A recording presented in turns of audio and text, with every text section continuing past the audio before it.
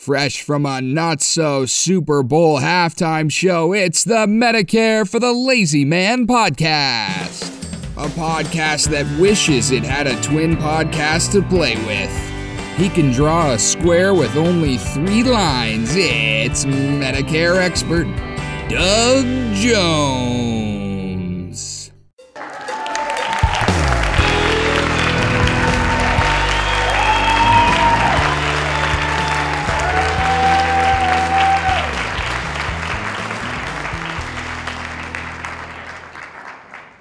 Well, hello, ladies and gentlemen. Thank you for joining us for another exciting, thrill-packed episode of the Medicare for the Lazy Man podcast. I can't tell you how happy I am that you are here with us today. And if you'll pardon my slight belch, I took a little cough syrup before the podcast recording began so that I would not embarrass myself with unprofessional conduct behind the microphone. Anyway, it's wonderful to have you here. It's wonderful to be here. We're on the right side of the grass, all of us. If you're listening to this, that means you're still with us. And I am in beautiful sunny Arizona. It's probably going to be another hot day. They're talking about 100 degrees for the next few days, and then it's going to cool off into the 90s. I don't expect that to last because August is one of the hot summer months, but we had a massive, massive rainstorm that just showed up, pounded the whole Phoenix area for probably 2 hours, and then moved out of the area and left behind about 1.5 inches of rain and all kinds of flooding and silt on the roads and gravel on some of the roads and rocks on other parts of the roads and washes that just continued to run like creeks. That's one thing about living in Arizona. If a storm comes through and if it dumps enough rain, you're going to find your life is a little bit interrupted for a few days until they can clean everything up, because the rainwater here does not soak into the ground.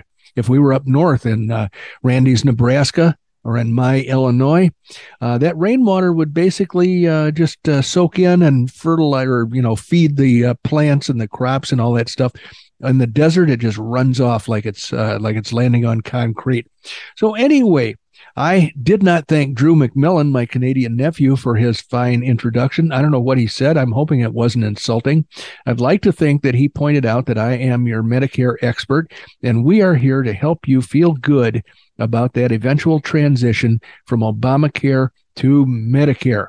And it is one of the things in life, it's a rite of passage that people go through when they reach a certain age.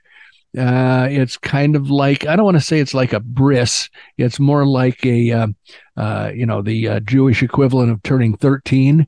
And I should remember the terminology for it. I just don't have occasion to use it.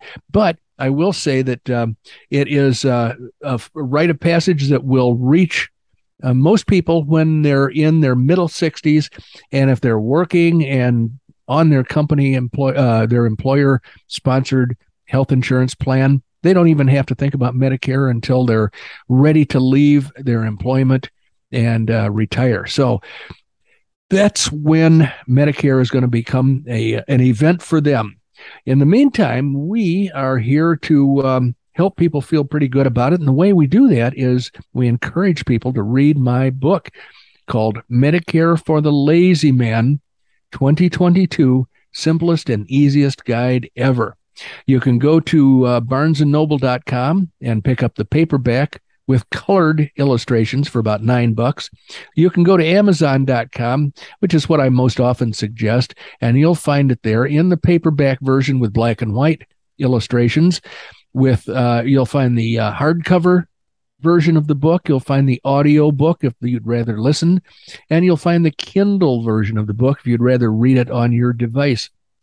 And all of those things are very reasonably priced because I'm not trying to make any money with the book. I'm just trying to get a message out. So hopefully after a short period of time, you will have absorbed enough Medicare knowledge to make you the expert in your neighborhood, maybe the expert in your whole district or whatever we call it. I guess we have counties in most places. So that's what you should look forward to being once you have read my book, Medicare for the Lazy Man 2022. And a new thing appeared on the 31st of July. It was a 1-star review written by somebody who apparently was sputtering because it didn't make any sense like most one-star reviews in my book, but I found it to be highly entertaining. And so kudos to whoever the person is who left that one-star review, just sputtering about my book without really having any real complaint. I would have preferred a real complaint, and then I could have fixed it for the 2023 edition. So about this time in many of our podcasts, I ask Randy if he won't play the 30-second radio spot that we have used for a few years to alert people to the fact that we're here and we're ready to help them. And Randy always says, well, I would play that 30-second radio spot if you would just shut the heck up. So I'm going to shut the heck up right now, and you'll get to hear the radio spot. Medicare is complicated. Medicare can be confusing. Medicare is no fun to study. Will you know what decisions to make when Medicare time arrives for you? My name is Doug Jones, and I wrote a book to help you figure it all out. Medicare for the Lazy Man. It's on sale at Amazon and BarnesandNoble.com. Also, you can download and listen to my podcast, Medicare for the Lazy Man, wherever fine podcasts are given away free of charge. Medicare for the Lazy Man, simplest and easiest guide ever. Okay, thank you, Randy. I appreciate it once again. And you're always Johnny on the spot with that. And frankly, you do a lot of things that make this podcast sound very professional. Helping me pronounce words properly and enunciate is not one of those, but I'm always glad to have you here with us anyway. How are you today? I'm good. I was going to make a comment on something that might sound a little odd to people on the podcast, but earlier, just a few minutes ago, or maybe when we were talking, I don't remember. We got 1.5 inches of rain.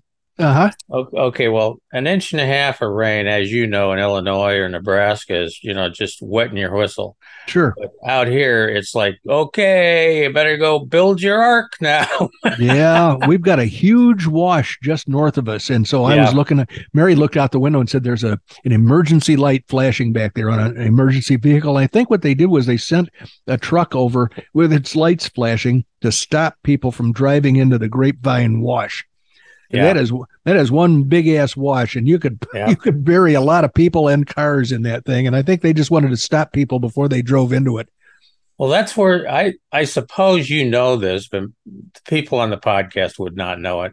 We have a stupid motorist law in Arizona that it's, what it says, but ultimately there's a sign that, after, with the washes are running and everything else is running, the Department of Transportation will come out and put a sign in front of a wash that's gone across the road, and which is not uncommon, as you know, and they'll say, do not cross. Okay, well, if you do that, if you decide that your Humvee is so powerful and so wonderful that it can get across that wash, go for it. Or your Suzuki Samurai. That's right. Any of those, you can go. You're free to try. Yeah. But if somebody has to come drag you out, they will invoke the stupid motorist law, and guess what gets charged to you? Yeah, you get the bill. The tow truck. Yeah, the tow truck bill. Or the helicopter bill. The helicopter can too. Yeah. And what people don't think of out here is that if it doesn't matter whether you got a Humvee or a tank, if the wheels or the tracks are not on the ground, you got no traction. You got nowhere to go, buddy. Yeah, so it is. I always get a kick out of, every time after a big rain, on the news, I always sit down very, like a kid with a candy. Oh, sure. And wait for the stupid motorist, videos to come on. It used to be, I don't know if it still happens now because I don't watch a lot of broadcast television, but it used to be that every channel had their news department would make a special show at the beginning of monsoon every summer. And they would show you how to survive in Arizona during the summertime, which seems like a no-brainer. Just go inside where the air conditioning is. But I remember one very vividly that showed you how long scorpions can live without food. I don't know what the hell that had to do with the weather, but there was another segment of one of these, it was like a Channel 5 or whatever newscast, and they showed you how to leap from your car rather than stepping out of it and getting electrocuted if you had wires draped over your car. Oh, yeah, that's always good. And the guy because did it will, about 10 times. He just, let me show you again. Leap. Must leap from your car. I'll tell you. Well, and that's I'm sure a very good idea to get if you've got wires draped over your car. But I would also think that if it was some of those high voltage transmission lines, Yep. that it didn't matter how far you leapt, you No, weren't going to make it. absolutely not. It's some things are you're just not going to survive. But if you stayed in your car, perhaps until help came, that might be a solution. Yeah. Well, I'm not a high line expert here, but I believe that some of those high voltage transmission lines that cross the state, Yep. I think they're running somewhere around 32,000 volts. Oh yeah, my next door neighbor is a high tension line guy from New York, and he has the being a union guy in New York, he has the wherewithal to buy a brand new house in Arizona, and then never come visit it. It just sits empty the whole time. So I get taken. I have to take care of things that go wrong. He had a Vega, these logs that stick out from our Tahoe style houses. Our New Mexico style houses have like fake logs that stick out from the walls, and one of his just fell off in that storm we had the other day. So now I got to find a guy to put a new one back up there, and then he's got another one right next to it, so we've got to do two of them so they match in color. So they match, yeah. And then as long as the guy's here, I'll probably have him do mine, so I don't have to worry about him in future years. Hey, listen, I forgot to mention something. I'm going to be a guest on another person's podcast. The name of the podcast, and it's out there all over the place. All you have to do is Google it if you want to listen. It is Little Joe's Conservative Corner. And I think what he's going to do is he's going to talk to me about Medicare. But when I volunteered to be a guest on his podcast, he wasn't that excited because he said, Medicare, that's not really an exciting subject. And I said, well, I'll let you know, there is a massive fraud that's being perpetrated on the members of the American public that are becoming eligible for Medicare. And I said, your listeners, if you have any in that age bracket, might be interested in hearing about it. And he said, yeah, we'll see. And then a couple of days later, I got an email from him. He said, that's very intriguing. So I'm looking forward to being on his podcast. However, I don't know whether it's going to be, I think he just started a YouTube channel. And so I believe his podcast, he has a lot more discipline than we do. He ends his podcast pretty close to the 30-minute mark.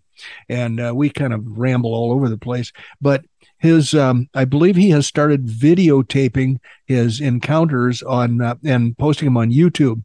And so I'm going to be on a Zoom call with him, and I think he's going to put the video recording on YouTube. I won't know that until I talk to him or until next week. But Little Joe's Conservative Corner, or it might be Little Joe's CC on YouTube. But anyway, so this guy is very interesting. He's a conservative, as am I.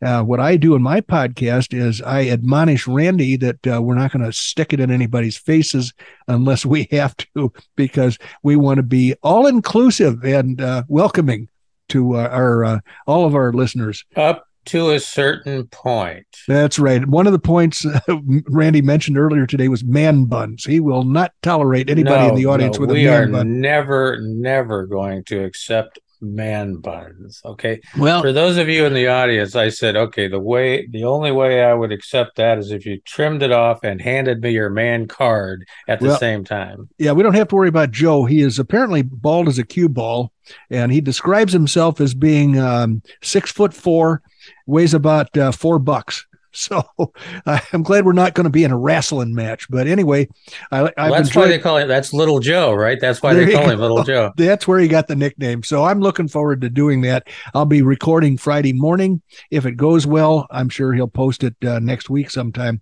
I'll be able to tell you more about where to go find that episode.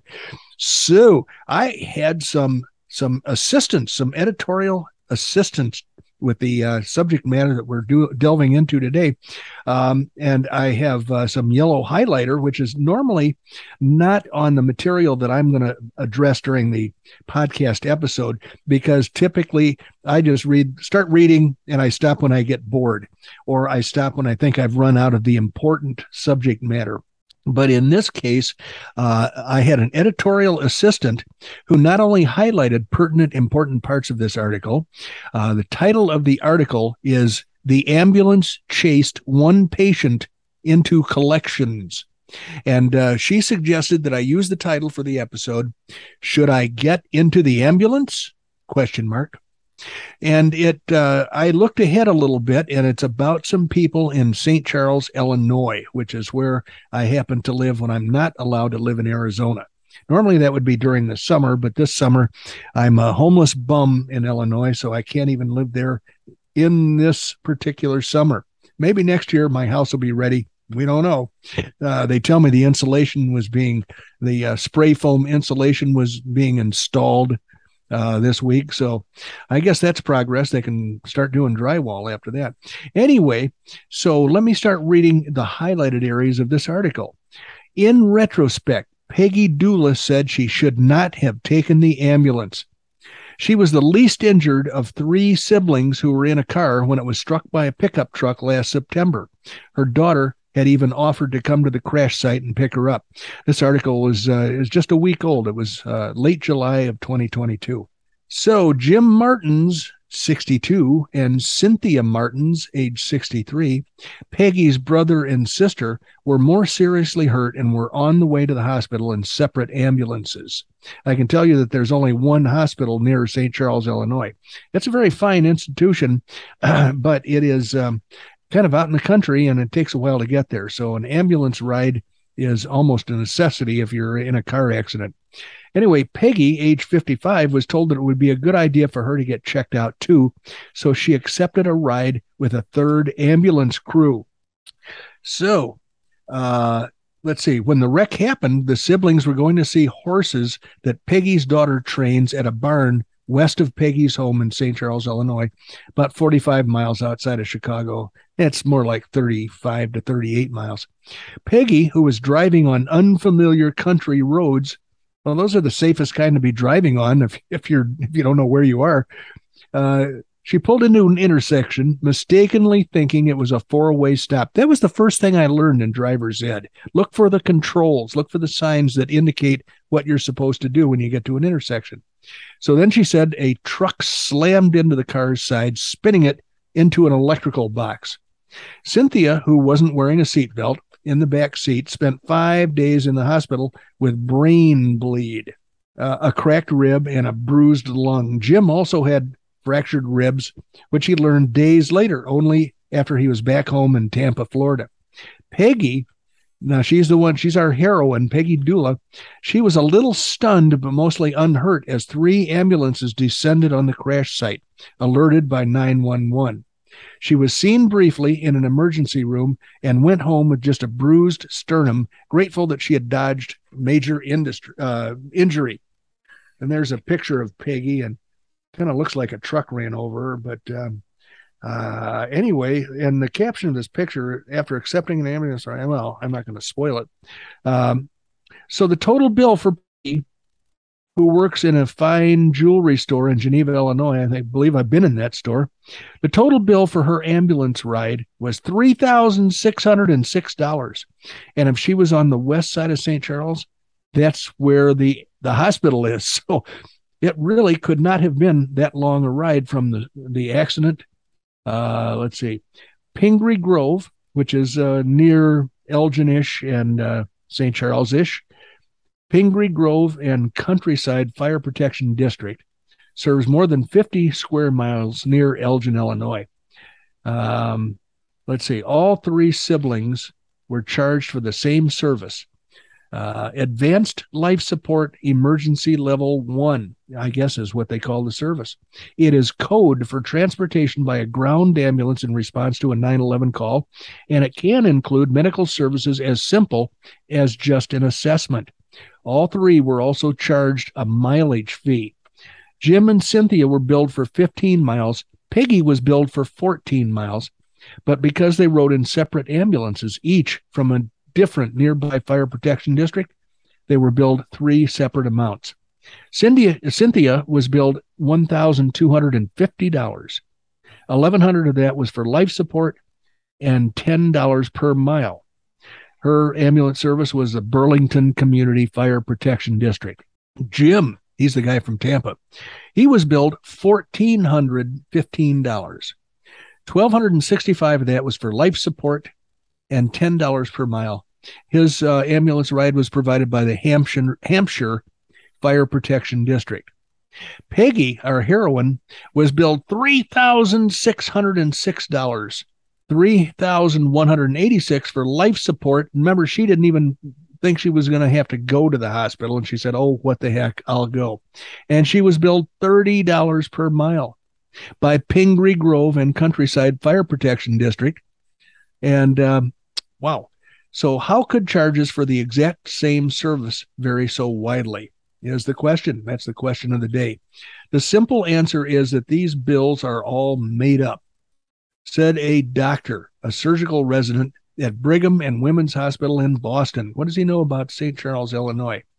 He's also a former research fellow at the University of Michigan. So anyway, in a paper published in the Journal of Health Affairs, some research found that 71% of ambulance rides were out of network.